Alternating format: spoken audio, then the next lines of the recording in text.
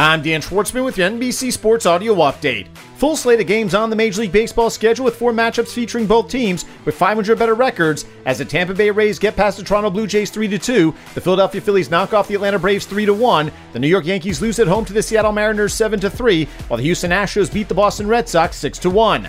Tributes continue to pour in after the death of legendary Dodgers broadcaster Vin Scully, who passed away at the age of 94 last night. A native New Yorker, Scully began in the booth with the Brooklyn Dodgers in 1950 before moving to LA with the team in 1958 and continuing to broadcast games till the end of the 2016 season.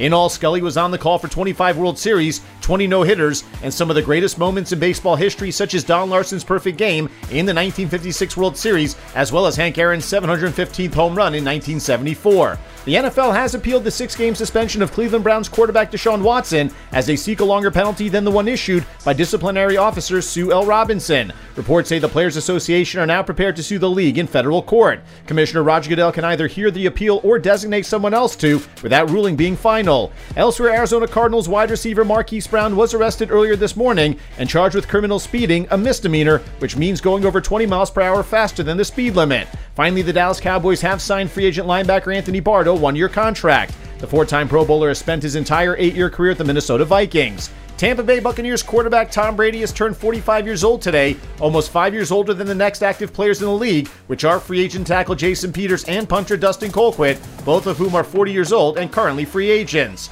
UConn star women's basketball player Paige Beckers has torn an ACL in her left knee while playing in a pickup game and will miss the entire season. Beckers was the National Player of the Year 2 years ago, but dealt with injuries last season. The guard will be undergoing surgery this Friday.